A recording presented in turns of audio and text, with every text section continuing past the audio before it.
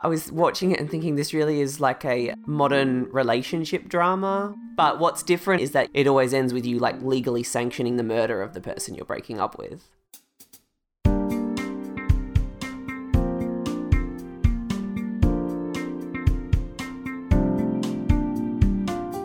Here we are. We just watched Elizabeth, the 1998 historical drama by Shekhar Kapur. All right, so tell me, what do you think? As you know, I'd never seen it before, and I think that might be a part of the reason that you picked it. I loved it. Having seen a lot of biopics and a lot of historical period films, the main thing that turns me off of those movies is that they tend to try to cram everything into it. And this felt like just a story about her consolidating power from a position of weakness. And I appreciated that it was so tightly done in terms of how much time it spanned, the cast of characters. It wasn't ever confusing. The political conversations are not opaque. You know, you couldn't really ever like get confused about exactly what was going on. It just made me, I guess, solidify my opinion about religion. Because, man, like, everything in this movie is based around the Catholic Church, really. Yeah. And whether Elizabeth is going to continue to run England as a Catholic country. I always forget how horrific the film is. Yeah. Scene of 3 people staked together, burning alive. And that was done so well with the sound design and the fire. Like, didn't you feel the impact of that? Yeah, absolutely. The fire swirling, that camera shot from above. Amazing. Yeah, that was fantastic. There's a lot of other pretty violent scenes in there as well.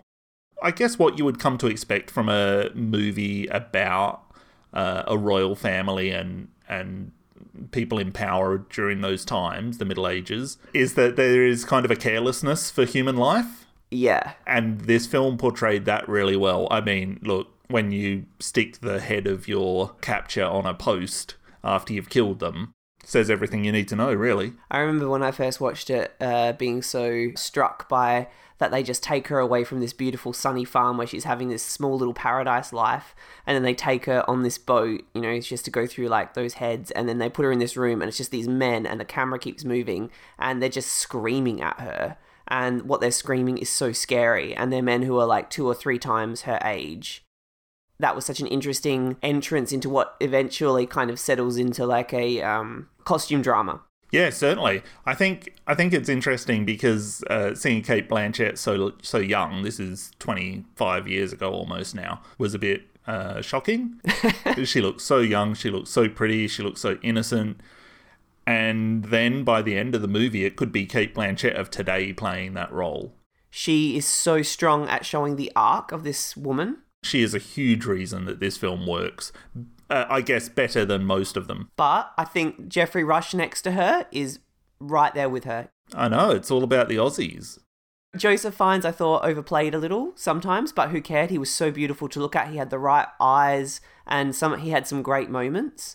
I thought he was great as well. I thought a lot of the other characters were probably teetering on that one-dimensionality. Yeah. And I thought the other one that I really liked was Richard Attenborough. I just love watching him for some reason. Yeah. One of the other things that I liked about this is that there were not too many of those moments that were stirring speeches. Bravado moments. Yeah, exactly. There wasn't too much of that. I mean, it showed Elizabeth's doubt so much, her uncertainty.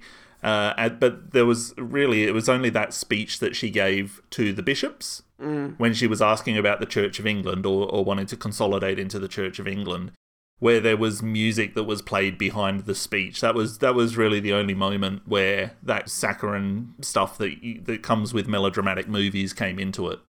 I was a little off-put by some of the slow-motion camera work. It kind of came out of nowhere, and it was really needless. There was not enough of it to make a point of it, but there was too much of it if you're not going to make a point of it. It firmly dates it in the 90s, and it's really the only thing that does it, so now we look at it and it's a shame. Yeah, absolutely. I loved that scene of Daniel Craig stalking down the corridor. Yes. That was fantastic. That got it back into that horror movie genre that you were talking about. There are a couple moments in the film where you start to relax because it does start to feel very talky and lovely, and then the movie jolts you out of it, and that's the best one for me when he walks down there. And just aesthetically, it's so awesome to see a man in that kind of like really impressive robe kind of walking down this massive, through this massive castle. It just excites kind of, I think, a childish part of our imagination. Another time that the film does it is when she's suddenly almost executed. They're on the river, it's got a beautiful romantic flow, she's having a love scene with Joseph Fiennes, and it really does just come out of nowhere and it kind of wakes you back up. I think the film's tremendous fun. Like, it's not hard work, this movie, at all. No, it's not. I love the way that attempted assassination scene was shot. With the curtains, she's struggling to get out of the curtains, and then there's this close up of her, and another arrow just appears, and you don't see where it comes from. You don't see any of that. It just appears, and it's a personal moment because it's so close up. Again, the sound design, you really can hear the weight of that arrow, the power of it as it splinters the wood. And it looked good on Blu-ray, I think. I don't think too much has dated that movie. And I know it got a lot of buzz when it came out. I remember the Oscars that year, the hot favourite was Saving Private Ryan, and then there were these two period films, Shakespeare in Love and Elizabeth, that were getting a bit of buzz as well. And then Shakespeare in Love, I think, ended up winning Best Picture that year. That's crazy, because I think this is a better film than Shakespeare in Love. Is Joseph Fiennes, he's in Shakespeare in Love as well? Yes. With Gwyneth Paltrow, yeah. Yeah, he plays Shakespeare.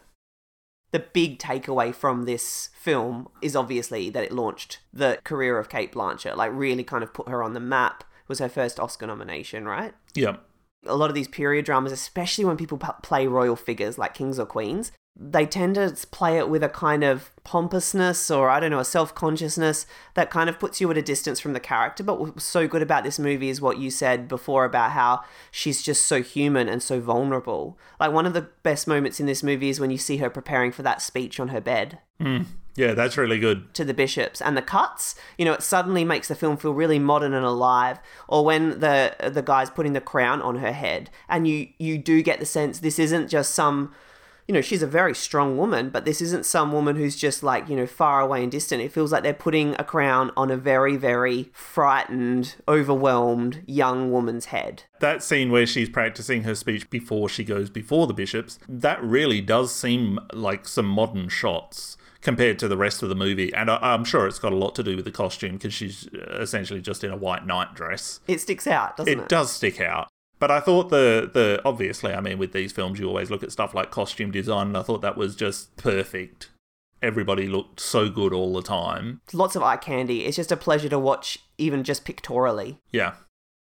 What I've always loved about the movie is that she does start out as such a vulnerable human being, very fleshy, very natural, very sensual. And then by the end of the film, she literally is porcelain. She even does her face up in white. She's completely cold. She's like a sphinx. And you realize that this costume, she's actually done it on purpose to kind of put people ill at ease so that, no one can kind of connect with her on an interpersonal level. She's kind of, the whole film is about her learning that she just needs to now build this wall and keep it up for the remainder of her life, that she's not going to enjoy relationships, meaningful, personal relationships. And it's got a line that I will use after I get a haircut now. Is it a question? Is it a rhetorical question? No, it's not. Because the film asked about 100 of them, as you pointed out. It's the only one not in the movie. Every time I get a haircut from now on, I'm going to go, I am a virgin now. Damien, no one's going to buy that. Yeah, this movie was full of rhetorical questions. It was. Oh man, just answer the fucking question already. Does a queen not sit under the same stars as a girl? Or does a man who sits next to her not feel feelings for a queen? Well, does she not go to the... Okay, enough guys, can we just say a thought? I imagine you felt some connection to the Geoffrey Rush character. Why is that, Luke? Because he's the most reasoned man. He's the smartest man in the room. And I know you often feel that you are that. I thought you were going to make another joke. And also because he has a penchant for little femboys that get brutally murdered for some reason. I thought Geoffrey Rush was great and I loved his character. I mean, who couldn't? He was definitely somebody who seemed sinister at the start. And I should have read that better. I should have read that as... he's going to be a good person for her, because everybody else found him sinister or found reason to worry that he was back, and they had all had those same feelings about her ascending to the throne. Her relationship with him was one of the most interesting in the film. It might be the most interesting. She started out with Richard Attenborough and then got him to take over, Geoffrey Rush. So what do you think was different about their style? Attenborough, Sir William, was definitely part of the institution. And Geoffrey Rush's character was not. He was somebody who was far more capable of independent thought. He wasn't beholden to other countries. I really liked Kathy Burke as Queen Mary. I really liked Fanny Ardant as Mary of Guise. And I really liked Vincent Cassel. Vincent Cassel. They were good. They were all eccentric. They were all strange, but they were all really good actors and really well cast. Yeah, and I like seeing Emily Mortimer. There's something comforting about her face. Really? Yeah. Don't you find? Yeah, I like her. She was in Match Point. She's been in a lot of stuff, Luke. That's the one I remember. I like how it showed that how strange people in court were, but it did it in just with little details, like having the Queen kind of fuss over this little person and treat the little person like a toy, really, that she was sort of codependent on. Or like the guy that sort of campaigned against Elizabeth, how at one point it just showed him talking to the woman he was betting, and she had like this see-through negligee on and then a chastity belt. And, it just kind of reminded you of the times and how strange they were, and how eccentric people in court were because they could be, because there was no one there to say no, and just developed this sort of strange psychoses in people. What do we think about Vincent Cassel wearing a dress? I was thinking, that today that scene probably doesn't read the same way as it did when the film came out. Yeah, I agree with you there. Because I think it's much less... I don't know, I didn't bat an eyelid, really, and I just thought, well, I feel like the film paused on it at such length that it almost wanted to show how crazy this was. But what was really so crazy about it? I guess it might be a little bit lost on us. But certainly there was definitely a reaction to that from Queen Elizabeth. Her reaction wasn't really so bad, but I mean, I think that the film, lingering on it, tried to make it a moment, and it probably was a moment in the 90s, but now that's lost its effect. The dance between Cate Blanchett and Josephine was really good at the beginning. Yeah, and I love that they brought that same dance back. Yep. That was the dance she was doing at the very start, on the hill. Yeah. So there is that recurring motif throughout the movie at 3 key points. So it's when she, I assume, first meets him. It's when she ascends to the throne, her first day as queen, when she's yet to be crowned, but she's going to be queen. And then essentially when she says that it's over with him. Yeah.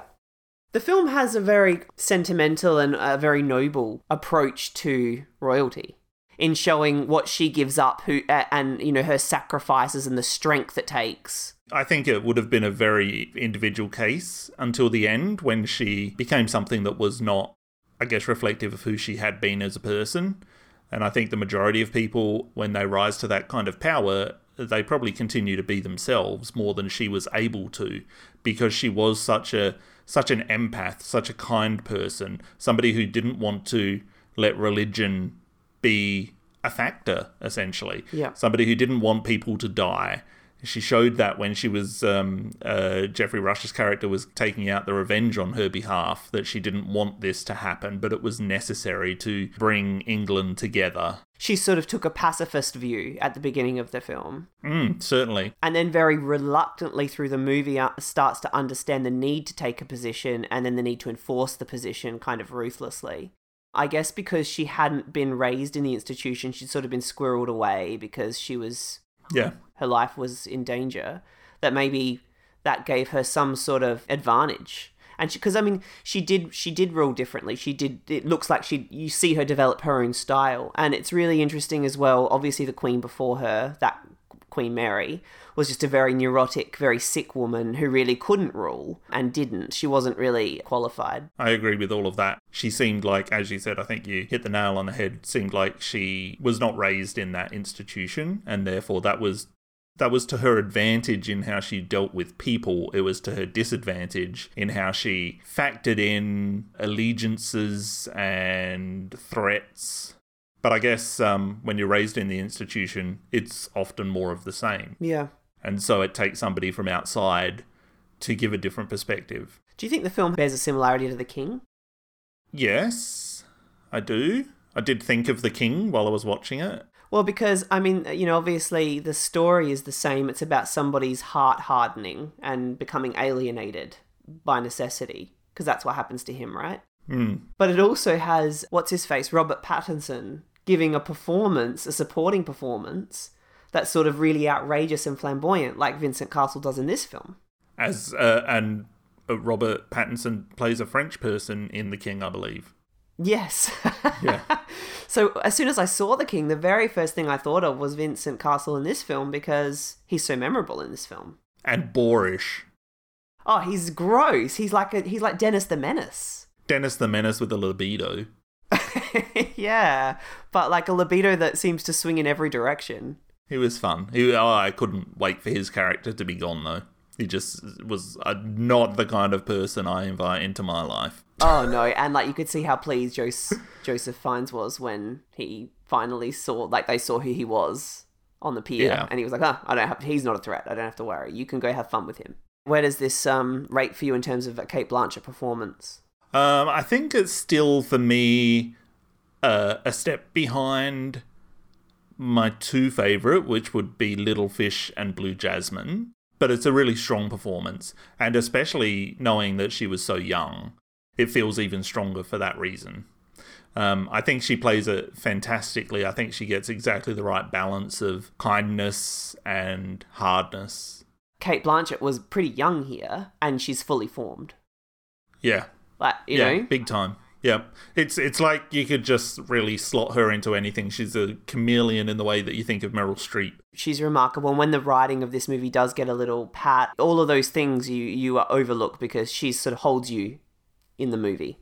Yeah. I found it really interesting that the movie decided, even though it is a period film about essentially violence and uprisings and overthrowings and all of that, it didn't show any of it. No. It didn't show them. It didn't show the British soldiers being murdered by the French. It didn't show any of that stuff. It stayed with Elizabeth. Yeah. And therefore it was about kind of her decisions, and the consequences of those decisions made all the more powerful that it didn't become a war film. I think it showed them murdered occasionally in little scenes where it would, but it would always be connected to something like when Mary gives the little boy the note and says, make sure that he survives. So, it didn't ever show it just to show it. That's what I mean. They went there and it was the blood flowing through the water, and then it was a whole heap of bodies that were already dead. It reminds me of, a time in movies when every scene was part of telling the plot or the story, and not just put in there to show really cool, graphic, violent shit happening. Yeah. You feel like they'd probably take it back these days and they'd say, we need you to add about 30 minutes of war scenes. Yeah, how come there's no like exploding wagons or yeah, it doesn't do that. And it's stronger for it. Oh, I'm really glad you liked it. I'm glad I didn't pick a total dud the first time out the gate. No, you picked a really good movie, and I've finally seen Elizabeth, so now you can't like bring it up and say you haven't seen Elizabeth, but you would really like it. I know, but now I can say you haven't seen Elizabeth II, The Golden Age. But now I really want to. Do you? Yeah, of course. Oh, great. That has her speech. I have the fire of the heart within me. I remember you always used to just do, you only know it from the trailer. I only know it from... I haven't seen the movie. How else would I know it? But you love it. There's something about Scotland, I remember. Alrighty, well, thanks. I'll talk to you soon. Thank you for picking that movie, and we'll just watch something else next week. So I have to wait a week now to find out what that's going to be. Yeah. Ugh. Yep. Okay, hopefully life's interesting enough that I don't just sit there stewing about it. I'm sure you'll be fine. I'm sure it'll be fine. Alright. Okay. Bye. Bye.